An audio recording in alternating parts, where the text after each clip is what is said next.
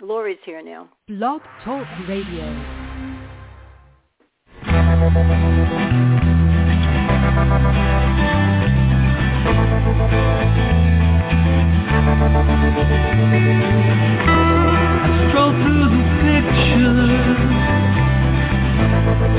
What I've left behind here once again.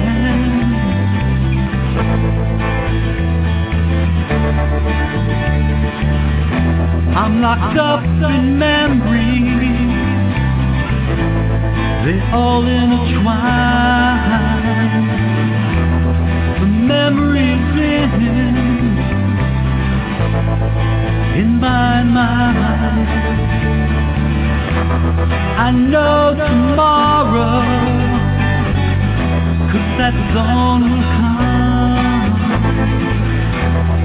You will never know just what you have done.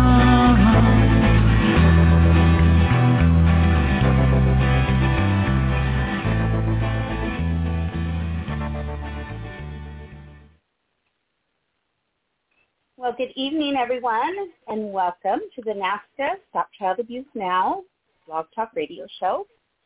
NAASCA stands for the National Association of Adult Survivors of Child Abuse. And my name is Kim Lakin, and I am your host this evening. My beautiful co-host this evening is Dr. Nancy. And then we also have our VP, Carol, on the line, too, and she's going to start us off with the subject this evening and so that we can get some conversations going. So I'm excited to hear what you got planned, Carol.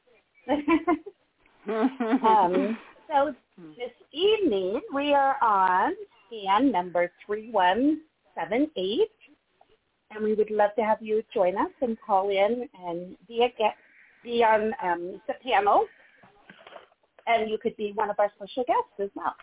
But that phone number to call in is 646-595-2118, and you can join us online, and Dr. Nancy will meet you on the back line this evening and see if you would like to come online with us. So at NAASCA, we have a single purpose, and that is to address issues that are related to childhood abuse and trauma, including sexual assault, violent or physical abuse, emotional traumas, and neglect, and we do so with two goals.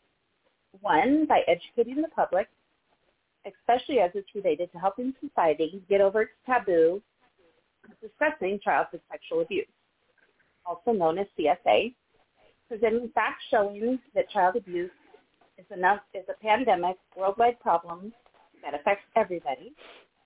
And two, by offering hope and healing through numerous paths, providing many services to adult survivors of child abuse, and information for anyone who's interested in many issues involving prevention, intervention, and recovery. And it looks like we have a growing panel, so that's great to see. Again, we are on scan number 3178, and if you would like to be a part of the panel, please call in. We'd love to have you. That number is 646-595-2118. And you can access all of the past shows by going on to NAASCA.org and just looking up that scan number that we said, and then you can find any past guests that we've had on. So I'm going to go ahead and bring Carol on. She said that she has a topic this evening. So good evening, Carol. Well, good evening. We have Lori here also. She's the 717, just so you know that. And then 718 also. Okay, so we have quite a crew here tonight. Okay. And that's good. Yeah. That's good because, well, one thing that is very, very disturbing, all right, now you know I watch a lot of news. and I come from a political family, but we won't go there. But I just want to tell you this, that the suicide rate amongst the teens now, okay, is so horrific that it's even making the news, the regular channel news. They're talking about it, okay. Now, it's from kids that came out of the pandemic, the teenagers, And they get back into school, and they're having all kinds of problems with many different things, bullying being one of them. And I know you guys had a topic, I think, on bullying not too long ago. And there's a lot of that going on. And then, of course, there is the problem with the fentanyl. And our kids are dropping like flies, okay? And so this isn't a fun time in our lives. It is a time in our lives that is certainly making history, but it's not a good kind of history.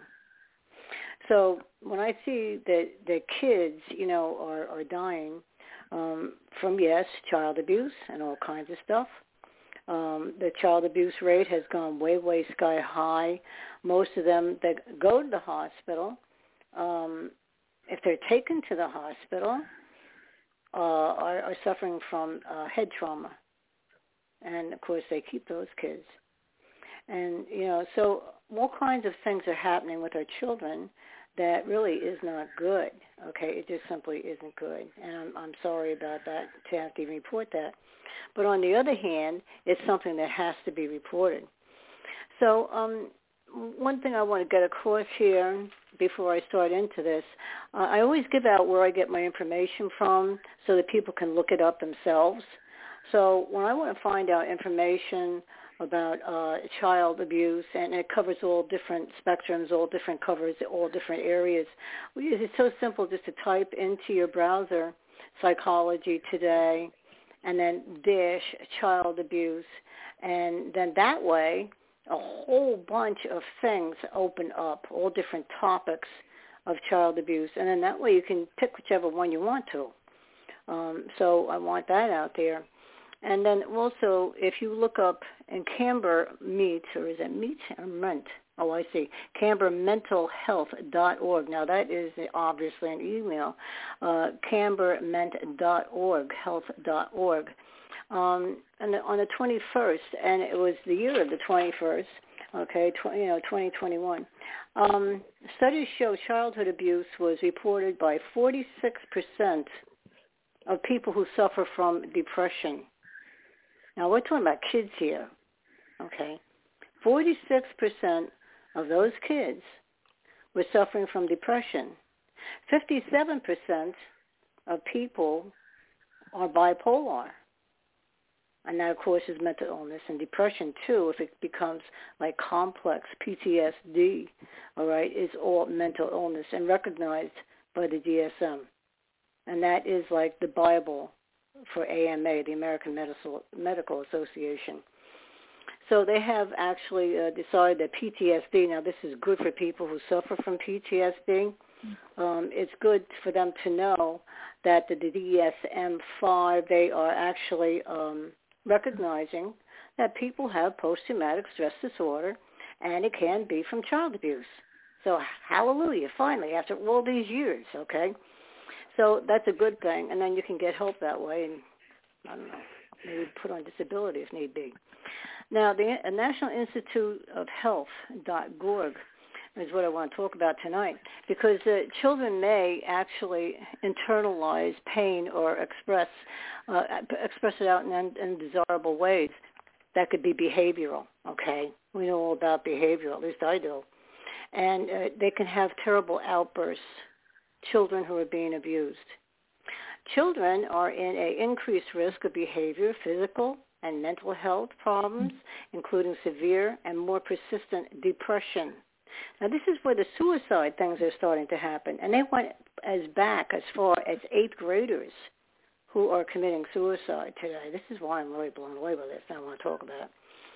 And it started with the pandemic, all right, around that area, and the pandemic is considered to be over, thank God, but what happened to children, and we've spoken about this on the show so many times, what happened to kids many times who come from homes where they're being abused at home, those kids then, where do they stay? They have to stay in the home because they couldn't have gone to school because a lot of the schools were shut down, right? So that's how that started. It started a trend because they couldn't get away from their abuser even long enough to go to school. So, this is the type of world that we're living in right now. mental health disorders is a common consequence of an abusive childhood, and they suffer from mood disorder, anxiety disorders, and then, of course, the teenagers, like I did at the age of 15, I started drinking heavily. They get into alcohol, substance abuse of other kinds, and it can have lasting effects on your mental, physical, and emotional health. How many of us who are adults now, we're not kids anymore, we're adults, how many of us have too many illnesses, so it appears? I've heard of many people who have, like, stomach problems. Yeah, right? Yeah, definitely. You bet. I would go to a doctor. My mother didn't take me, so I had to walk. That's okay, whatever. But I'd get there, and Carol, you have aches here, you have aches there, you have aches here, but I don't know what they're caused by. And you know I have a mouth. So I'd say, well, you're the doctor. Why don't you know? All right. Well, he didn't know what type of home I came from. And this is why I always try to bring out the percentages of child abuse and also, too, where it comes from. The bullies on the street, what type of home do you think they come from? I absolutely know of one. Definitely. My bully, her father was a New York City cop, and he had 3 girls, and he beat the crap out of her at home. So she came to the playground and was beating the crap out of me. So you have the popular girls, and then you have the tough girls. It seemed that I always connected some which way with the tough girls. They confided in me. They were open to what was going on in their houses, whereas, it's not like June Cleaver kind of stuff. It's not that kind of living. So I knew the horror stories. I mean, one girl, her mother was a prostitute, so she ended up being the toughest one on the street. So definitely they act out. And it's unbelievable what's going on, and that it is getting worse, because I thought way back when that was the worst. But the homes are where everything is coming from. That's the initial place a child learns from, especially in the first couple of years. I mean, they're put in preschools now, pre-K, whatever, and then kindergarten because of everybody working, so they're more exposed.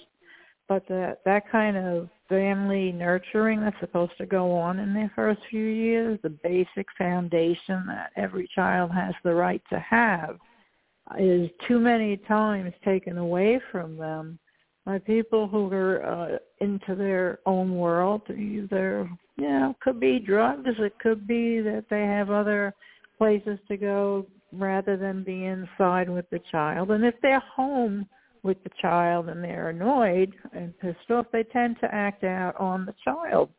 And that's the home that I grew up in. It was a constant state of screaming and violent throwing tantrums. I found dead animals like in and around the house. I mean, I had a crazy brother, but I had everything in the foundation years that hindered the way I even entered school, and I wasn't even able to really talk.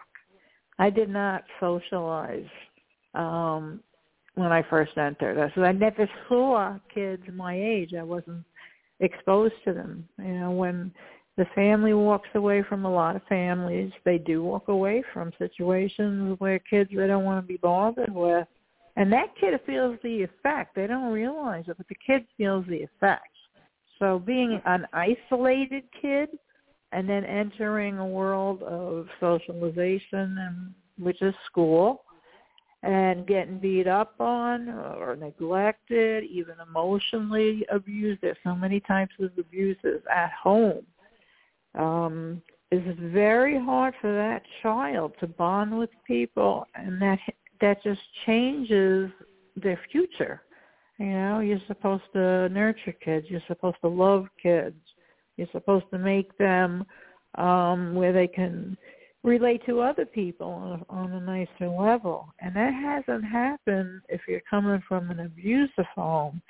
And with this pandemic and all these, teaching at home, and there's multiple kids in the house, so the parent who is the baby, could be the babysitter, they stopped I know in New York in my schools, they stopped with the grades. It used to be focused so much on testing, but they saw that the kids were not functioning, they're not putting out because they're not interacting. So they dropped the grade system for a while during the pandemic. But these kids were a mess when they came back to school. That's right. Right. That's from the home. That's the problem. And you hit it right on the head beautifully, okay? What you're speaking about is an environmental conditioning. And you see what happens is when kids are brought up in a home, even like the gang kids, okay, where their parents are gang members, and we have a lot of gangs, okay? What happens is the kids are expected to behave in such a way they have to absolutely do everything that they're told. That's environmental conditioning. And as they grow older, if they're expected to go out and kill someone who is a rival, whack them, as I used to say, okay, who is a rival because they don't want that person around, well, then they don't dare go against, their mother and father, because that's going against, the whole rule. You get rid of people who are going to be rivals because you want to be in power. So then they go out, even if they don't have it in their heart, Lori, they'll go out. But you know what happens after they do it 1 time, 2 times, 3 times? It's environmental conditioning, and they actually become numb. This is what happens. And a lot of times with kids, now you said that, isolation, yes, and people tend to stay home more now. They're not using their skills, any skills that they were taught, even to speak to their neighbors, speak to people in school, to socialize, has been stunted because of the pandemic that we just came out of. So they're going back to school, and they're not feeling right. They're feeling strange because they were home, for that amount of time. And with all the terrible, put the masks on, take the masks off, all this stuff that we had to go through, you know what I'm saying? They were confused, and the parents were scared. They were scared. They're afraid, don't breathe on me. Don't come too close. All right, don't come near me. Now, I'm not downplaying that. I'm just simply saying I was in a birthday party, and there were quite a few people there, and I was the only one that didn't get sick. Everybody else did get sick, okay, but I didn't get sick. And then I went and got 2 shots because all of those people got sick. Well, think of all the fear factor that's there, okay, the fear factor. And, so we've come from a time in our lives where there was a lot of panic. It turned into panic. And for good reason with some people. I mean, come on, a lot of people did get sick, and there were quite a few that died. There was a nursing home over by me, and my kids are always saying, "Ma, that's where you're going," and then I smack them in the head, but playfully. But there were staff that died there. Now this isn't far from my house, and then the patients died, and they stuffed them in a truck. A truck. Are they nuts? So when you find out information like this, it sends a shiver down the spine of society, of people, because we're living in a world where you don't know what tomorrow is going to bring. You just simply don't. And then with the people in authority, if you want to call them that, with the president and all this other stuff, those people, not giving us good answers, and then with all the other issues that go along, and I promise I won't get into politics, but all the issues that you see on TV, and I do watch a certain channel very frequently because I believe that channel, and this is what's happening because they're finding bodies all over, even by the border, and they talk about it. So then people who watch TV as much as I do, as far as, the news, if I was that type of personality where I got scared and all this other stuff, it is a fearful type of way to live. Now, with the children, they hear the parents speaking. They hear what's going on because the parents openly speak about it. They don't try to keep it from their children. And this is maybe one time when they can maybe not talk so much about news in front of the kids because it scares the daylights out of them. You can be sure it makes them feel insecurity, okay? So they're trying to go back to school, be normal, and then we have all that other garbage going on, which I'm not going to talk about, but you know what I'm talking about, just by my saying that, with sexuality, I'll give you that much, to add on to all the other things that they're going through. And these kids, a certain amount of them, are becoming very, very depressed. And you're right, because of the school system having to pull back, because after all, parents aren't teachers. So they give them easier things to do at home, the parents that, really became engaged with this, to teach their children, but they're not teachers. So when they get back to school, then they're far behind. All right, history is awful. English is bad, but math and one other is very, very bad. Civics for the older kids is bad also. So you see, they're going back into an environment from which they came. Many kids liked to go to school because they weren't being abused at home. That was some time away from home. Even if it was only, 4, 5, 6, 7 hours, whatever it was, they went. So it's a mixed up crazy world right now. That's what it is. So the kids, all right. Yeah, go ahead. Can I say something real quick, Carol? Sure. This is Kim. I was going to say the other thing that I noticed is family time doesn't seem to be as important as it used to be either. And I know that I wasn't raised to have dinner with my family, and that was something that I felt was very important. And even looking back with my kids, I thought, at least they have this time where there's no TV, there's nothing else going on.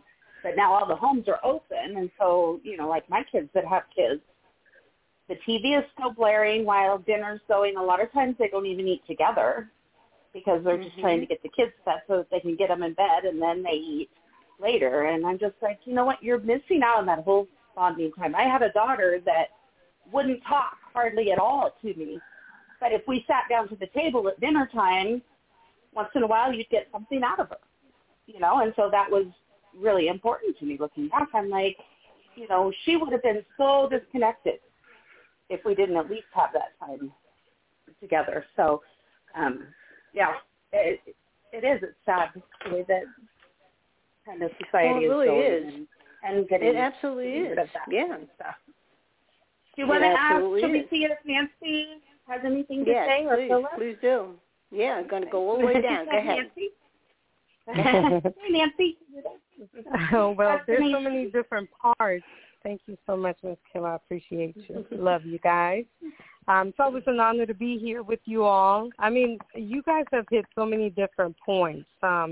Earlier before Ms. Carol called in, Ms. Kim and I were talking, and we're trying to figure out different topics to talk about. And one of them being, the fact that, like Ms. Carol was just sharing, some of these kids have been through tremendous amounts of trauma and abuse. And so a lot of them end up in these situations. I was going to talk about the fact that I've been doing a lot of work in the juvenile justice system. And I actually was just at the juvenile detention yesterday working in the boys' facility, and then I went to first I was at the girls' facility, then I went to the boys' facility. And, sitting with them, talking to them, and really hearing from them once you start gaining some of their trust, you start to kind of see, like, they're still little kids, Yeah, some of them are there for murder, and sometimes as young as 5 years old. But what happened? And there's this one little girl that every time I come, she, holds an extra little special place in my heart.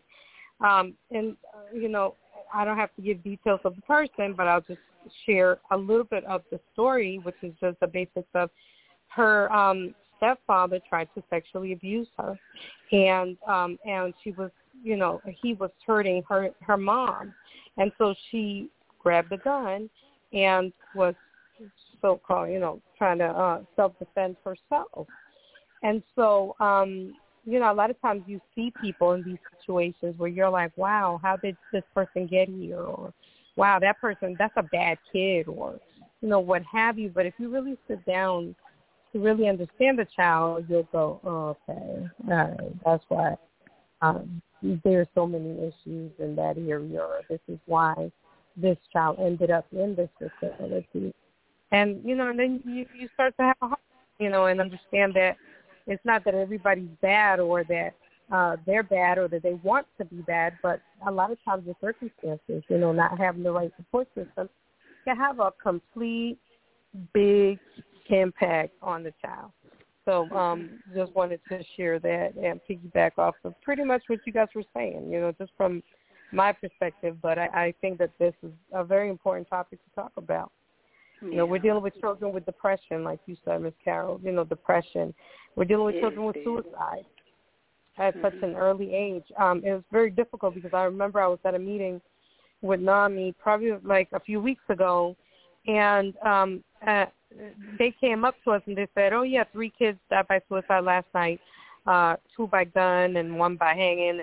And it just sounded, unfortunately, it starts to sound kind of like we're becoming a desensitized nation. And it's not that they didn't have a heart or said it without a heart, but it's just so frequent. It's so frequent that you can't even go, oh, my God, really? It's more or less like, oh, wow, really, again? And, it's just really hard. Yeah. Well, before we go to Philip, since you're mentioning detention, and then we'll go to Philip, and I want to hear about Reiki, by the way. I got him. Okay, so anyway, when I worked at detention center, our facility was for those who committed adult crimes, these kids, but we did have a boys and girls in one building. Okay, just different, and we had police officers that worked there as well because some were they tried to kill people. Now, I caught a girl trying to commit suicide, and when people have tried to commit suicide, and many of us, there's so many of us that have been at that extent of depression. I was 17, and this little girl, she was a little bit younger than I had been, and she was about 15, I guess.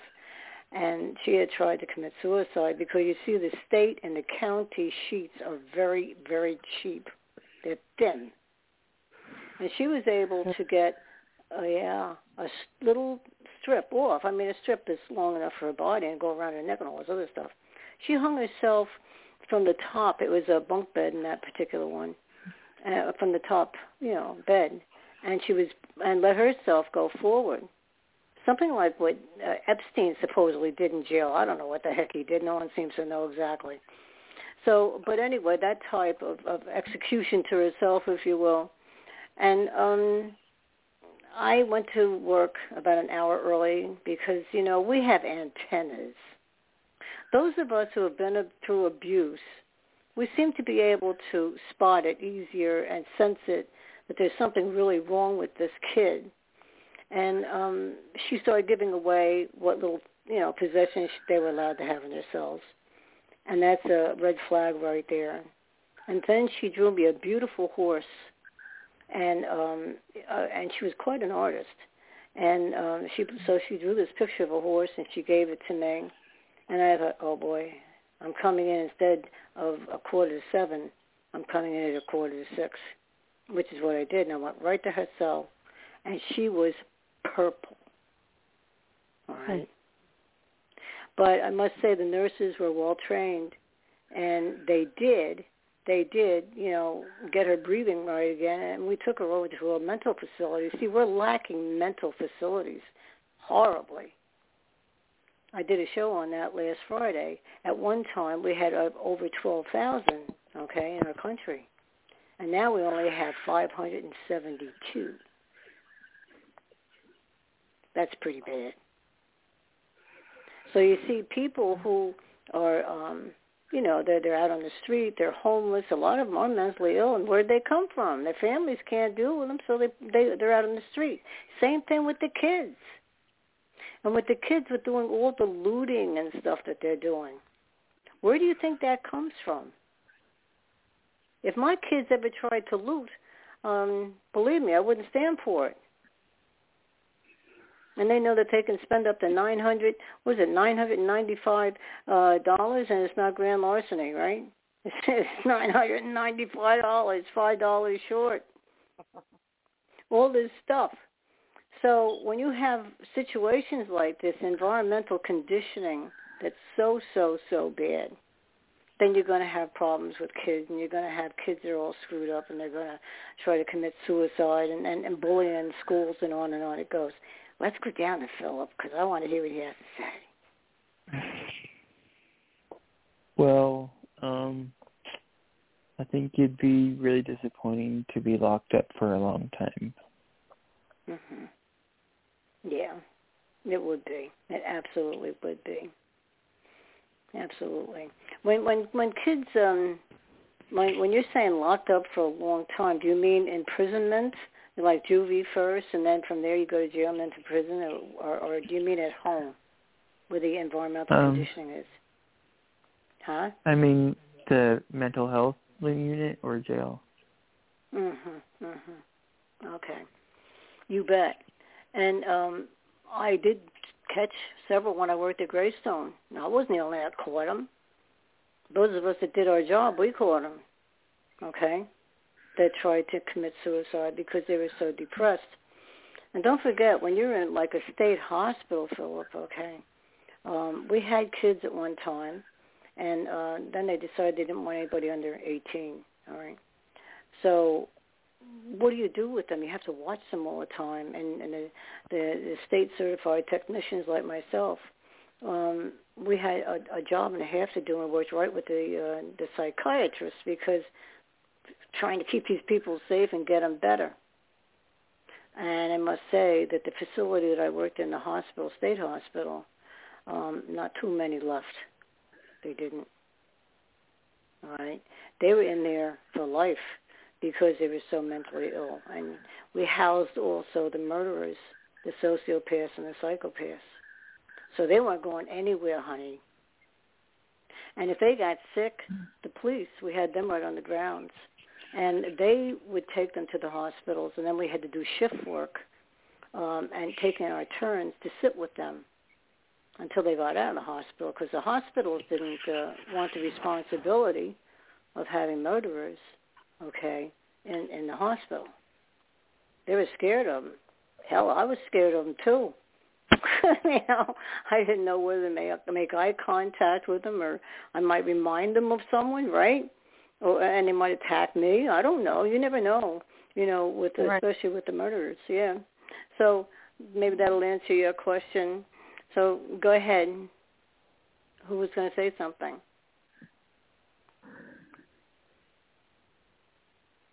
Who's up next? I don't know. I heard something. But anyway, all right, getting back to what we were talking about before, there's just so much with mental health. And we just got out of Mental Health Month, okay? Or maybe it still is Mental Health Month. But the point is there's always something to talk about, because there's such a broad spectrum, and it affects children and it affects adults. And with the sexual abuse, this is what we're really talking about tonight. How does it affect the kids? And it's that childhood abuse can absolutely cause more chronic physical conditions. It can cause mental conditions, risky behavior. Did any of you ever do risky behavior? I sure did. I'm not quite out of that one. But drinking, drugs. Sometimes you see these kids going into the gym, and you think that's a good thing, right? But it can be a bad thing, because everything they do, They don't do it in a normal way, and they will overpump their bodies. You see these guys that are overpumped, I would love to know what type of home they came from. It's one thing to have muscles. Philip, do you have muscles? I don't know. I don't know. But it's one thing to have muscles, and then there's another thing to be so muscular that, like, you look like those guys like Superman and all the rest of them that were used to be on TV. Yeah. And but they took a pumped up their arms. Well, you know what I'm saying. So, that's not normal. Okay. So then you have eating, problems. You have those who are anorexic and those who are bulimic. All right. So it can affect you all different kinds of ways, and it just affects society because we have these children that grow up in such terrible dysfunctional homes where they're acting out as a problem. They end up in juvie, okay? I'm glad you have done some time working with the juvenile delinquents that are in the facilities. It's important. And what's even more important is to have good doctors and to have good psychiatrists. And they had to go to school where I worked. They had school right there, special trained teachers and so forth. I mean, we need all different kinds of things when you work in juvenile detention. You have to have special teachers also, special ed, okay? And so it's important to have people who care enough about their kids to try to really help them. All right. And one other place that I worked where I was working with the mentally ill, I found out that all the psychiatrists had their own psychiatrists, and that blew me away. And I have a weird sense of humor, so I started to laugh, and I couldn't stop because they're there to help the people, and they had their own shrinks. So I started laughing my ass off. I couldn't help it. And I was rolling on the floor. I was laughing so hard. Yeah, because I was like walking around on marshmallows or on eggs or whatever the heck you want to call it, around the psychiatrists, thinking that they're like God, right? Right? Well, they had their own shrinks. What? So, it just didn't make sense to me. But how do they deal with our problems? Well, maybe the problems rubbed off on them. I mean, nobody's perfect.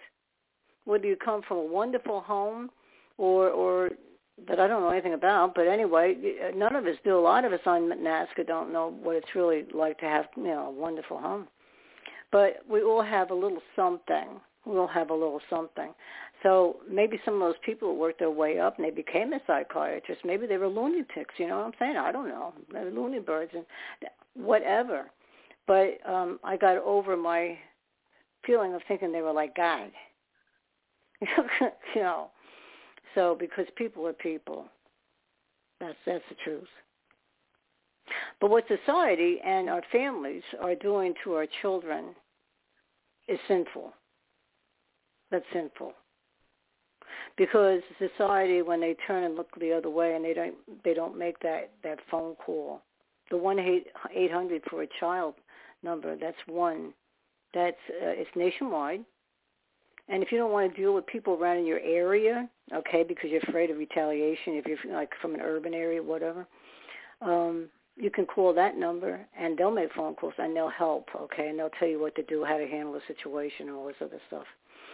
And so that's a number to keep in mind, the 1-800-4, the number 4, A, and then you work out CHILD on the phone, 1-800-4-CHILD, and they do help. So another thing with the kids, okay, you have to really, really, really be careful and vigilant because they feel, if you notice a change in your child, like the 8 signs of repressed childhood trauma, and that's from integrativelife.org, the 8 signs of repressed childhood trauma in adults. Now, when they were kids, they would act out, they'd have strong, unexplained reactions to people, lack of ease in certain places. Well, why would that be? Think about it. Extreme emotional shifts, attachment issues, anxiety. I had terrible panic attacks. I probably had complex post-traumatic stress disorder. They had me down as clinically depressed. Childish reactions. Sometimes they'll revert, go backwards, in the way they behave. All right. They have they're always tired, far too tired, and then also too unable to cope in a normal, stressful situation. Those of us who are normal, I'll say that those of us who are normal, okay, if something bad happens, a lot of times, okay, I'm not saying you don't get scared, but you know what to do. And even if that means run like hell, that's okay too. I don't care. But you know what to do. You can function. But then there are those of us who might see terrible things in front of us. Instead of doing anything, they freeze. Why is that? It's because when they grew up in their home, possibly there was a lot of fighting, and they had to witness it, and they weren't able to move. They were actually frozen, scared, stiff. That's where that comes from, scared, stiff. So there's reasons why people, do act that way. And so with the depression, the signs of depression, withdrawal, all right? This can be for either children or adults, by the way. But, if a kid, I'll center on the kids, if they withdraw, say they were bubbly before, and all of a sudden they start to get too quiet, there's something going on in their mind. Something could be happening at home or maybe in school. And we were talking the other night, Lori and I, that right on air, that school, can be a good place or it can be a bad place for kids. It just simply can. And those kids that go through all kinds of stuff at home, if they then go through it at school on top of it all, those are the ones you have to watch out for, because they're going to all of a sudden go from being bubbly to being sullen, quiet, remorseful, saying they did something wrong or think that they did something wrong and they didn't do anything wrong. They might start eating differently. If they're young, if they're very young and they're getting bullied in school, those kids can retreat back to almost like being in diapers. I've seen it. They act babyish, instead of acting their age. And so the change in behavior, or they can become hostile. And so parents who have children whose behavior pattern, as I know them to be, where they all of a sudden change, that's something to look out for. Let me ask any of you, did you change when you were being abused? What type of kids were you guys? Oh, this is an easy one for me. Now, I saw pictures when I was young. I'd say about 2, and I was happy sort of sitting in my aunt's lap. So I know I was born happy. The abuse, got me to where it was like I entered school at 4 years old because of my birthday, and I obviously did not fit in because I didn't talk. I didn't recognize like a setting of a bunch of kids and a teacher. It didn't compute for me because I was so isolated. I mean, when I was home, Gilda was so depressed that she took to her bed. I mean, the woman didn't leave her bed for years and years. And it was kind of a good thing because she was also a psychopath. And then when she came down, it was usually beat the crap out of me. So I had no skills. So I was an obvious target, I guess, from the beginning. And, they could have been recognized. And as I grew up and through the school system, I got even quieter. And then quieter to the point where I didn't stand with any kids. I was on my own. I ate on my own. I just did not relate to anybody up until the end of 5th grade. That's what it took. And the teachers, though they watched me because I was quiet, they ignored what was said, what was done, how I was. And they also knew of my brother a year older, so I guess they didn't even want to get involved. by the time 8th grade came, this one teacher, he was continually asking me, why don't you smile? And I never answered him, but I thought to him, like, what do I have to smile about? God, you should know what's going on in my life. You know, so it turns on you. I just became different. Anybody who was interested, which was nobody, could have seen me, picked me out, and done something to help me.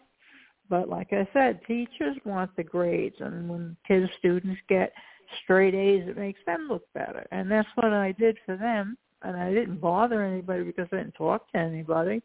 So they didn't have a problem with me, so I got ignored. And that's how I went through school. So picture this turn now for a kid that goes on the angry side where he's acting out in school. Those signs anybody can pick up. They'll always recommend, they need special ed. They need, put them in this kind of school and whatnot. But it doesn't get done because there's too many kids. That's the problem. Special ed schools, they're normally 12 kids in a class with a teacher and an assistant, and then they have the higher school where there's only 6 kids in a class, and you have a doctor on board as well as a therapist, and the teachers are special ed teachers. That's what my son was in. So the problem is that I absolutely know that they do see it. It all comes to whatever the person who's relating to you, if they don't like you, whatever, you just go through the system. But definitely the child doesn't get their needs met the way they should be, because in schools, as we did talk about, that's where they're going to get a lot of more of, broadening what they know, the scope of what they know. It's going to open up a whole lot of areas that they can think of once they get a chance to get away from the abuse, and they actually can have their own thoughts. So stunting in a person like that is definitely going to lead into depression, because the person knows that they're not at the same level another person, say normal, I don't know what that is, but say normal, a normal person is up to. They know they're different. And some of them don't compete, some of them give up, some of them do kill themselves. And it is a high rate. I've come through many psych wards with the suicidal kids in there, and they sit in a room, and there's a aide, I guess, or whatever, that just sits at the door writing down what they do. Eventually, when the insurance runs out, they kick them out, whether they're suicidal or not. So that's right. Then it's a revolving door. Do they go back to the abusive place? Do they go to foster care? Do they even know their parents? Do they even want their parents? And these are children. They should not have to be thinking about all of this stuff that is taking their mind off their own development and what they want, because as they grow up, they're the future generation. And this is getting really ridiculous, having generation after generation of abused kids, and the problem is still growing. So that's perfect. That's perfect. That's perfect the way you explained that. Let me tell you something. Emotional abuse, which is a lot of what you're talking about, okay? And it can go into mental illness because you are so emotionally abused. Emotional abuse is considered to be equally, if not more, harmful to a kid, and I hate to say this, but I just read it, than sexual abuse. Now, I'm sorry. Sexual abuse can be awful bad, and there's a lot of us that know about that. And but emotional abuse is something that does go over into adulthood. Well, some might argue that fact, Lori, and say, well, those of us who have been, terribly sexually abused, of course we're going to have our problems, even with relationships and stuff like that, as we grow older and try to have relationships. Well, yes, you will. But emotional abuse, when it comes from the home, see, I always have to go back to the home, because that's where many times it does start, more often than not. In the formative years, I read today from 0 to 5 years of age. Those are the formative years. And if you're like the shaken baby syndrome, which some kids die, or if they don't, then they become mentally ill because the brain got shook. When the brain is still forming, so 0 to 5, those are the worst years to be abused because your brain is in the process of trying to form, and it comes across stress and anxiety. Kids don't even know what they're going through at that age, and it actually helps to mold the brain what it's going to turn into at an early age of 0 to 5. I found that shocking. But I do remember hearing it years ago, and evidently they haven't changed their mind on that. So if we're abused at a tiny, tiny age, I know you were, I certainly was. My mother used to prop the bottle. She never held me. There was never any hugs. She never praised me. She never told me she loved me. All these things that we hear time after time after time after time on NAASCA. So many of us go through that. And then that is how we turn out. We turn out we're people who needs to certainly get help. And as most people know, one good Catholic church saved me. He saw me and said, "You're a mess." And I said, "Yes, I am." They pulled me in, and they had psychologists and everything else in that church because there was over 200 people in that prayer group, and they came from all walks of life. And I do mention it once in a while to give a little plug to the Catholic Church in Red Bank. That was St. James, and that was a good Catholic church. So when they saw me, they knew that I was having problems. They could just look at me. I would walk with my head held down. What do kids do? They suffer from low self-esteem, no eye contact.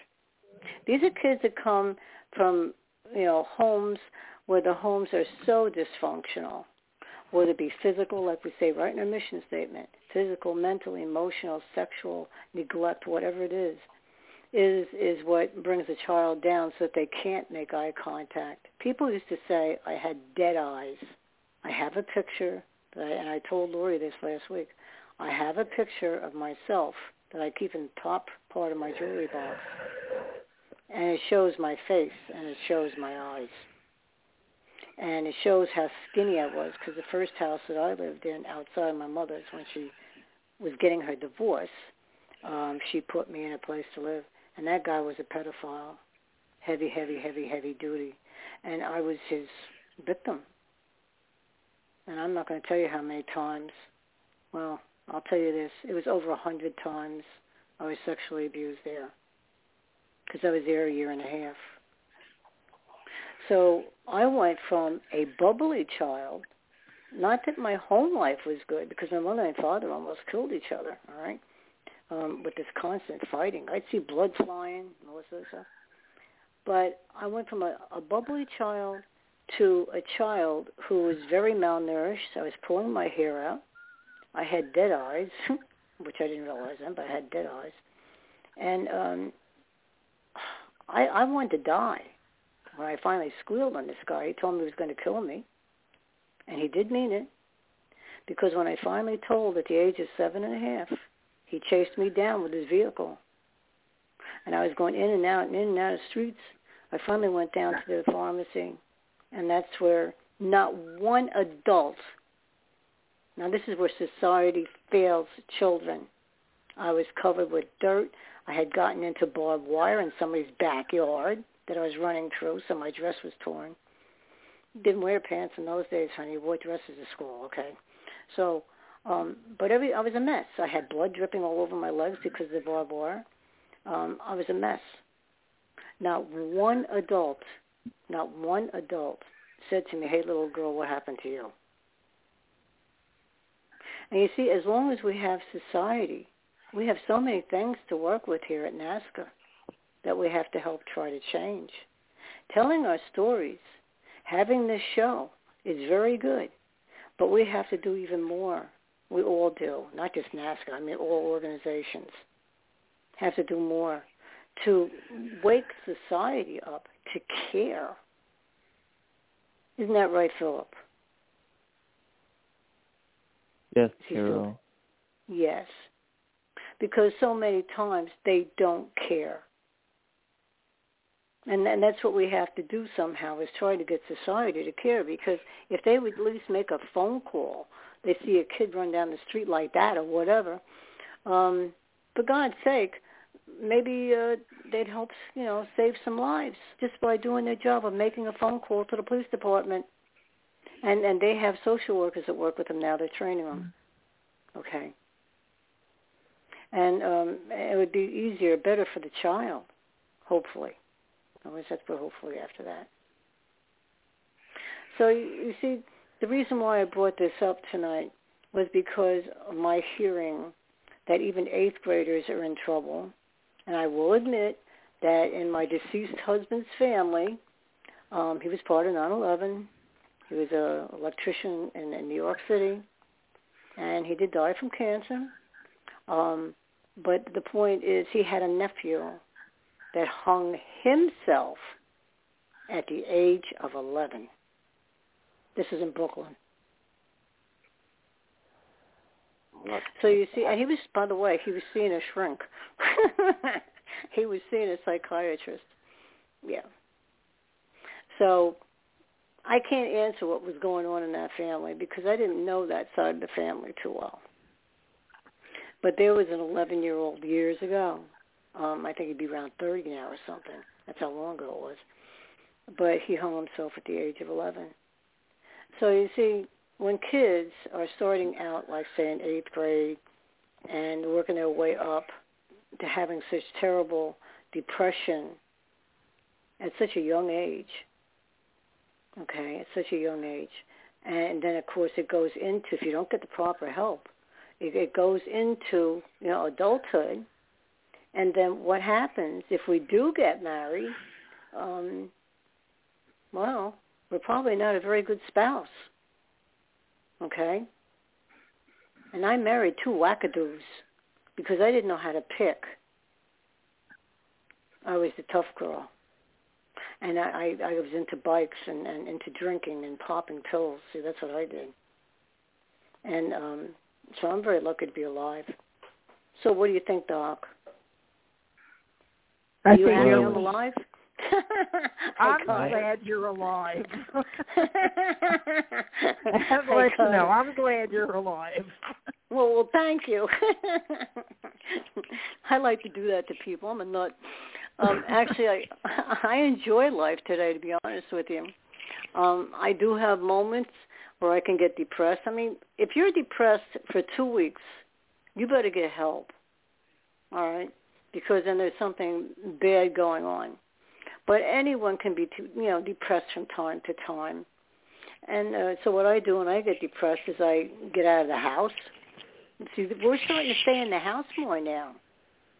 We're doing that because of all the trouble out on the street. If you're more urbanite, okay, people are afraid to go out because of all the things that are happening. So, and then with the pandemic, we were afraid to go out, and we were told we couldn't really go out because we were going to get sick if we went out. So many things.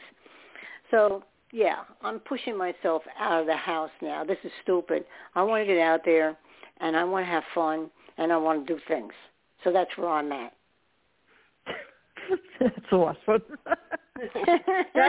That's awesome. See, we can go through all the things that we've gone through, and I tell you how much wisdom you have constantly. I probably tell you, but you honestly do. And to hear you say that after all you've gone through, and to be so smart and to give back to society and still to help these kids is so truly inspiring.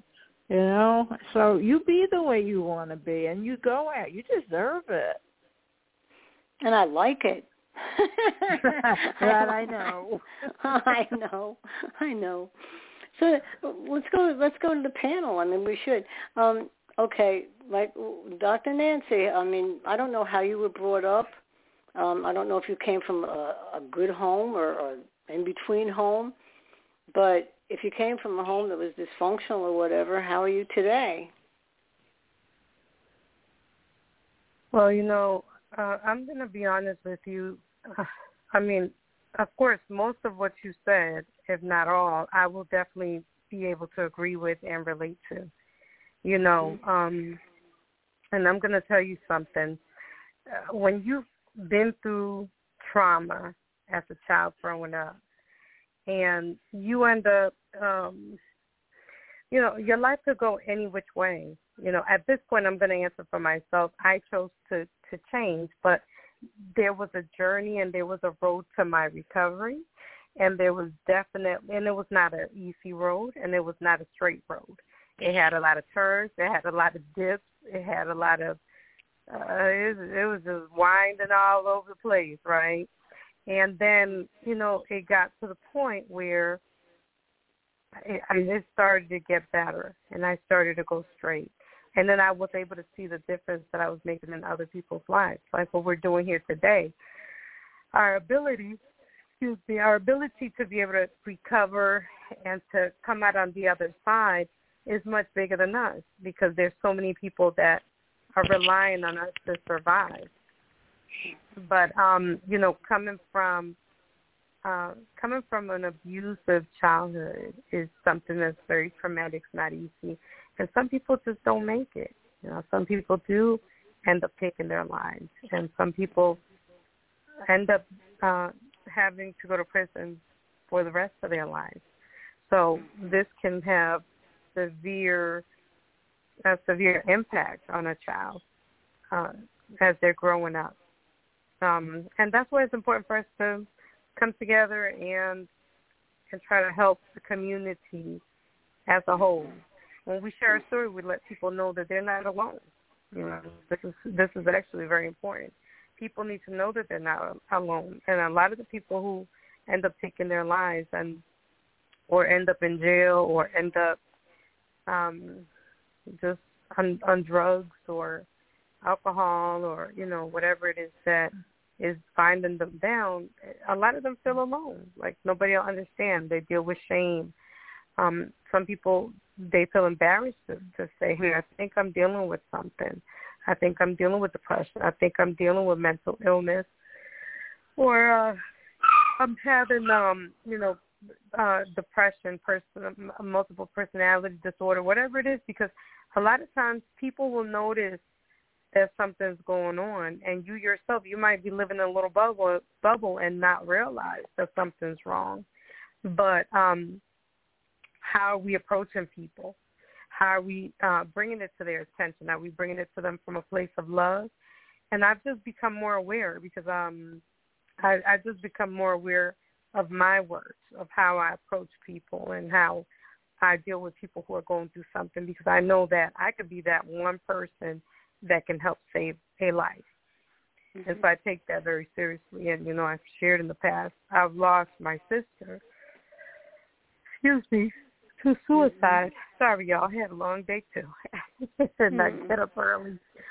I'm up like 3, 4. You know how you're a night owl and you get up early? Yes, and yes. That's, I had a last at some night. point you start catching up with you. And, yeah, but I'm just honored to be a part of this conversation today. And I think any part that we take in putting our hands to the plow and helping others know that they're not alone is just very, very much needed. I know that this month is Mental Health Awareness Month, but it shouldn't just take this month for us to take recovery and mental health seriously. Mm-hmm. But again, to answer your question, I had a rough life, and I went through a lot. I went through the juvenile justice system. That's why I'm passionate about serving in that area. I went through abuse. That's why I'm passionate about serving in this platform. And I'm a survivor. I'm an adult survivor of abuse. That's why I'm also passionate about serving in this platform. So I just think that it's important for us to, as we recover, help somebody else up. You know, lend a hand up and help somebody else survive. That's right, absolutely. And who better to do it than we, the survivors? See, that's what I keep saying, all right? Now, I used to speak a lot over in the university near me, the Centenary College it was, and they turned into a university because more people, you know, became a part of it. and then it got taken over by DIFUS. They put in, they got anyway, I can't think of the word, because now you made me tired with all that yawning. I get it. But they got permission.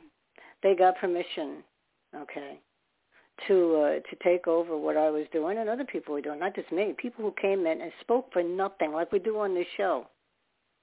Like they do on this show, okay. But I did it for 5 years, and I helped to teach classes. And then all of a sudden, DIFUS came, and came in, and they got a grant. That's the word I was trying to think of. And, of course, they get paid. Okay, they got a grant. And I didn't have a grant, and I didn't care. But let me tell you something that's interesting, because it shows that we're doing good. I was in Walmart one day, and there were 2 kids in one of the classes that I had taught. They came running over to me, Carol. They go, why aren't you at the college? And I said, well, I'm not allowed to because, DIFUS took it over, period, and they got a grant, blah, blah, blah, just like I told you. And their faces fell, and they said, oh, we wish people like you would come, and we certainly miss you, all right? And I said, well, I thank you for that. And then I bought them some honey buns. So they said they were going to go back to the I'm such a nut. So then they said they were going to go back and tell the professor, that they had spoken to me, and I asked if I couldn't come back, and I said, well, you can do that, but they got a grant. See, that's different. Puts in a different category. They're there, all right, and they're DIFUS, all right. So they're not happy with them. Now, these are people, organizations like DIFUS, okay? And so here we are. We're a Blog Talk radio show, podcast, whatever you want to call us. And we do better jobs and reach the people better than people, I wonder if any of them are listening, from DIFUS. Because we've walked the walk. If you walk the walk, you can talk the talk, all right? And we can do it so well. I'm not saying education isn't good. I certainly had to have a lot of schooling to do the jobs that I went to. And I would choose them because I felt, well, I know about juvie. Some of my friends ended up there, right? I know about mental illness. It's in my family. I get it. Maybe I'm crazy. I don't know. So I would go for a job there, but they'd all send us to school. We'd go to school. We had to. Because you don't just walk on wards if you don't have schooling. You don't do it, especially that type of hospital. And, there's other places I have worked. And detox centers. I was certified to the Board of Health. That was weird. In Perth Amboy, I went to detox, and I got hired. I said, I didn't tell them my past, so I'm going to tell you something. Every job that I went, and I kept moving because I left my husband number one, the father of my children, our children. So I would look for a better paying job. Even if I liked the job, I would leave it because I needed more money for my kids. And no one knew where Paul was. He's dead. He died years ago. He ruined his body. He left it to science. He left his body to science. I don't know why. Couldn't tell you. But anyway, the point is this. They all sent me to school, which is the last place I wanted to go because I was Miss Panic Child. So I had a flask in the back of my pocket. Oh, yes, I did. And if I had to give reports, I'd go in the ladies' room, go glug, glug, and I'd go back out, and they didn't smell it. They didn't smell it. So I would get through whatever I had to do, and I did. I got certified, and 2 times over, and I'm fingerprinted all over New Jersey, so I can't do anything wrong. They'd catch me. My prints are everywhere. Because when you work state and county jobs, that's what they do. So I wouldn't have been able to get where I had gotten, though, if I didn't have the courage to go for those jobs, and I felt I could align with them. I could understand them. I wouldn't have to learn that much because I had already been there. You see what I did? See what I did? And then that's how I got my jobs. So, it's crazy all right, some might say, well, Carol, we're sorry you went through all the stuff that you went through. I'm sorry I went through it too, believe me. But at least good came out of it. And with you, good came out of it. It comes out of all of us. We're able to help people. That's we have more compassion, for people. I think we do. Right. Than people who haven't been there before and who haven't walked down the same streets that we walk down. Let's go to Kim. I'm curious about her. Did you have a horrific life? I'm just sitting back here listening. Well, it wasn't the best. And I, like everybody, I didn't want to tell my kids, so I didn't really tell them much about my abuse or anything growing up. I just told them I didn't have a very good life and a very good childhood. And I think, some degree, I think that wasn't the best thing. I think that because of my trauma, that there were probably things that I reacted to that maybe didn't make sense and they didn't understand. And I feel like even now that they're all adults, they're all grown and out of the house, that they don't know me real well. It's like I'm really not the person that,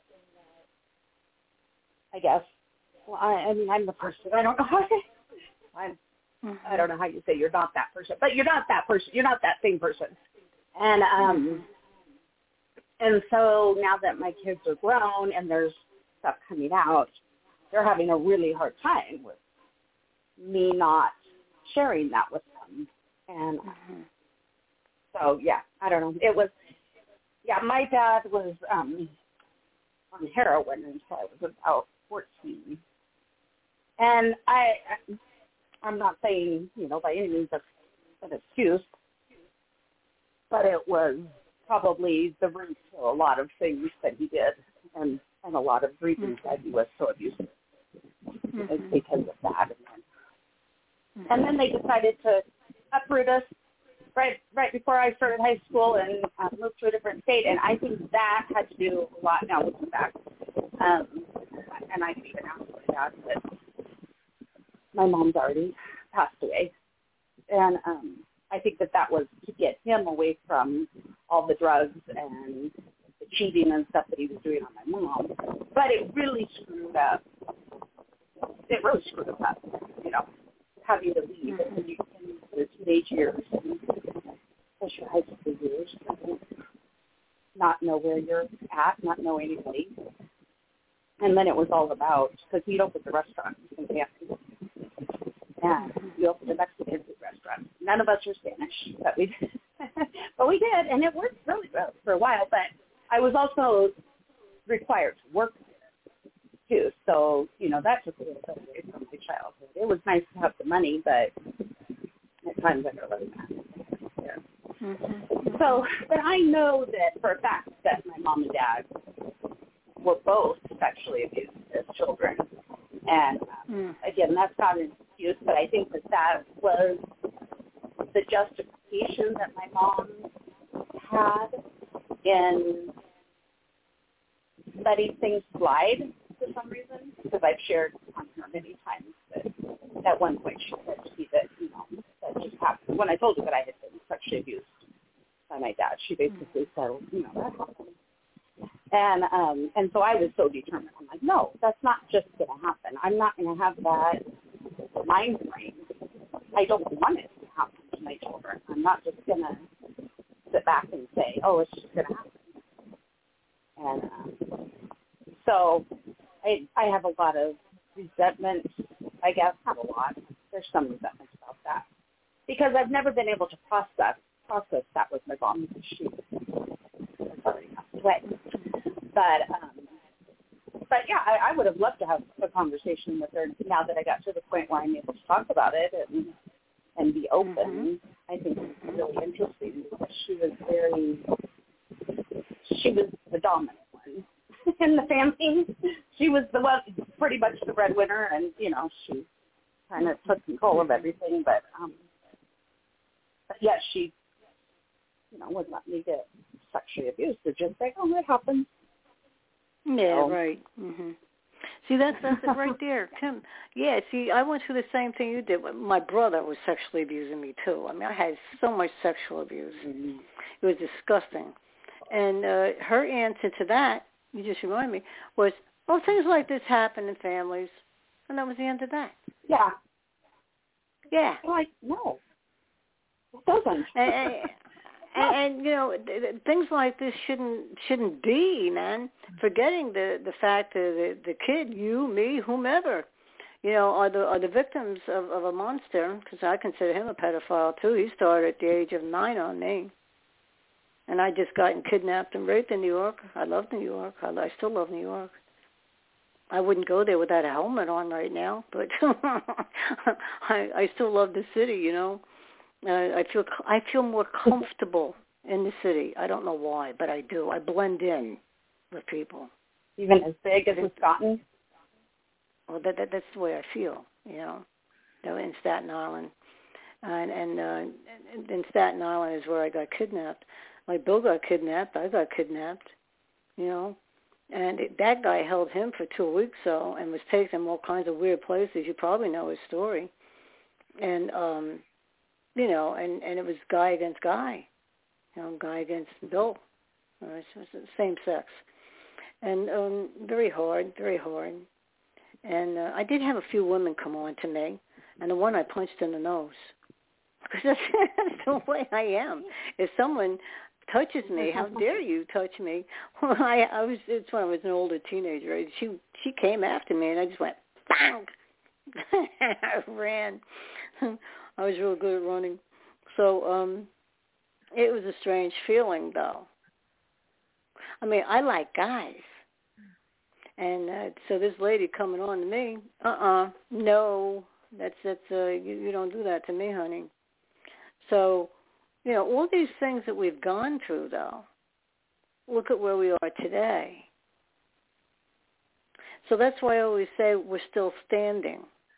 We're still standing. Yes, but we're still standing. And when I get these late night phone calls, 2, 3, 4 o'clock in the morning, whatever, the other day I didn't get to bed until 6:30 in the morning because I have to shower before I go to bed. See, I always have that dirty feeling. I wonder why. Okay. Even if I didn't move that day, maybe from the couch to the chair, I'm just saying, I would still feel that way because it always leaves something behind. And with me, with all the stuff that happened to me, I always felt dirty. Mm-hmm. And even if I was in love with someone, I fall in love too easily. I'm stupid. Okay, I do these things. And, and a lot of times I end up getting hurt. That's just the way it is. Oh, well, another one bit the dust, So what are you going to do? So, yeah. So, but we're all still standing. See, that's the good part of it, is that we're all still standing. And we're talking, and we're teaching in our way, right? We're teaching. And we're trying to help society to wake up, to realize that this is something that's a major problem. And when you have kids who are committing suicide at the age of 8, and then at 11, and then also, too, my nephew through marriage, like I said, it was 11. That was a while ago, but he still did it. I had someone else my more immediate family, who was just about ready to graduate high school. Just about ready. He had good grades, the whole 9 yards. And he committed suicide. That really blew me away. It triggered me because I was 17. He had just turned 18. And if I hadn't, a friend was living with me. My mother would let friends live with us. We had huge houses. I came for money. That wasn't a problem. It was the people in the house. So she went on a date. She didn't like the guy. He brought her home early, and she caught me. Yeah. That simple. And she dragged me out by my long peroxide hair, blonde hair, and she was bandaging me up in the business that we owned. There was a first aid thing on the wall. But she's not a nurse. She's not a doctor, and I cut deep. And we walked all the way to the diner. It's quite a distance away, and blood was still coming out from underneath the bandage. And we were the only ones in the diner except for one guy. And I took one look at him, and I fell in love. 9 months later, I married him. But he wasn't a good guy. You see, we have trouble with relationships. We have trouble picking many times. So if we have someone come on the show that's happy, they married well, they knew how to pick, I get all excited, man, because so often we don't know how to choose good partners because we didn't have a good life. We had no people to look up to, no one to give us boundaries, no one to sit down and tell us what is wrong and why it's wrong and why something is right, and to strive and go in that direction. A lot of us didn't have that. And I could go on and on and on. So, I mean, that's child abuse. And we're never going to stop it. I read the Bible when I was 16 years old.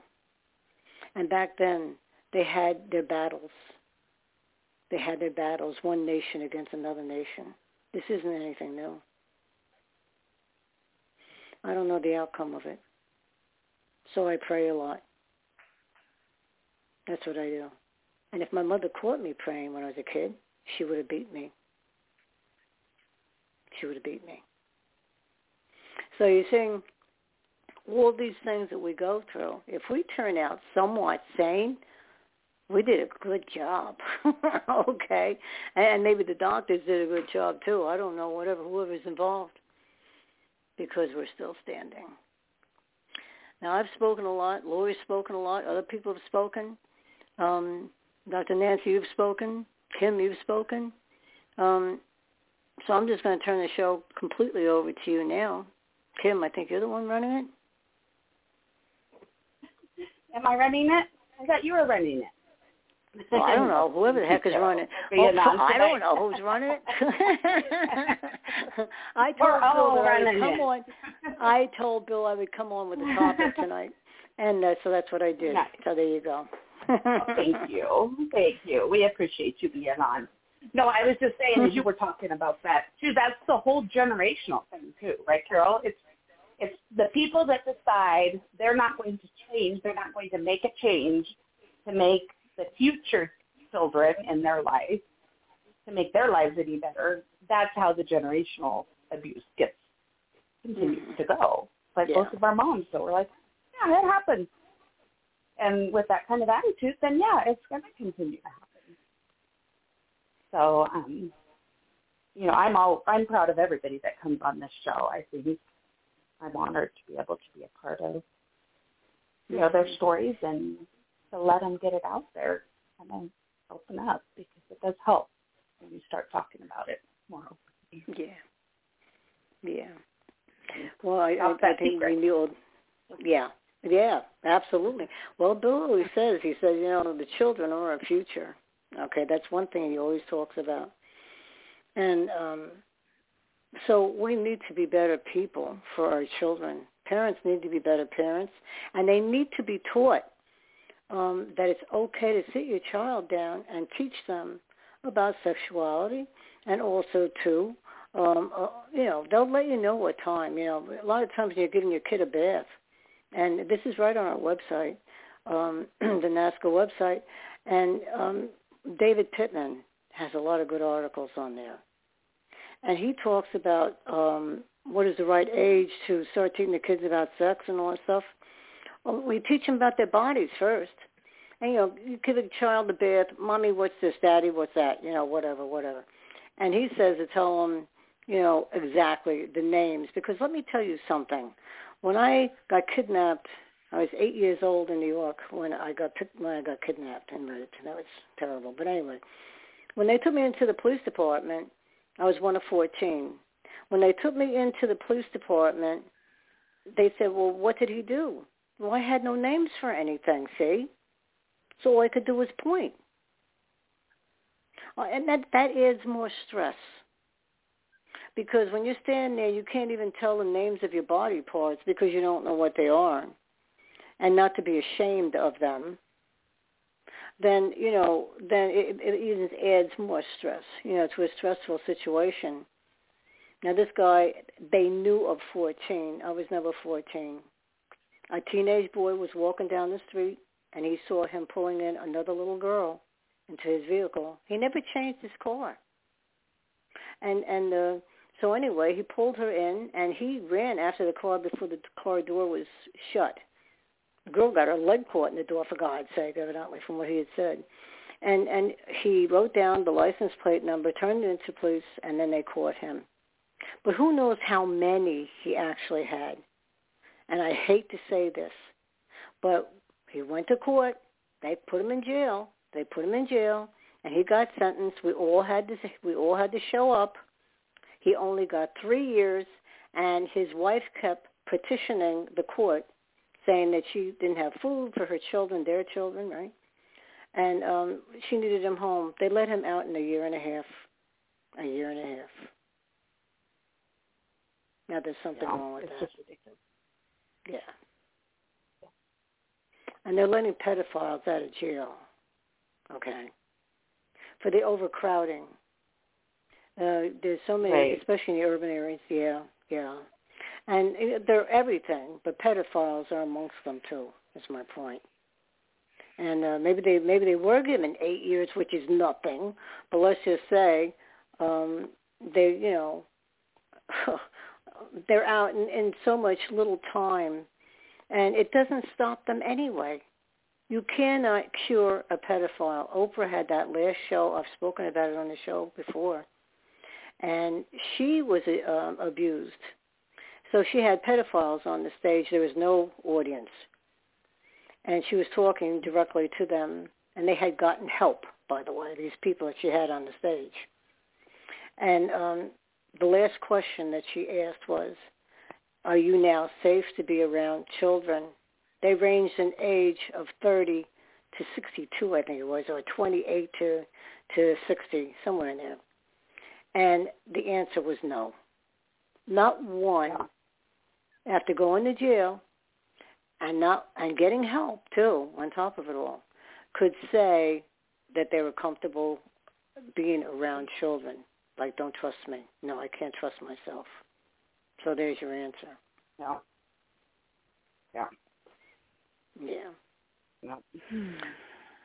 Well, I think we had a pretty good show. Yeah, we had a good show. I think so too. So, does anybody else have anything to say before we close out? I think it actually went very well. A lot of information got out there.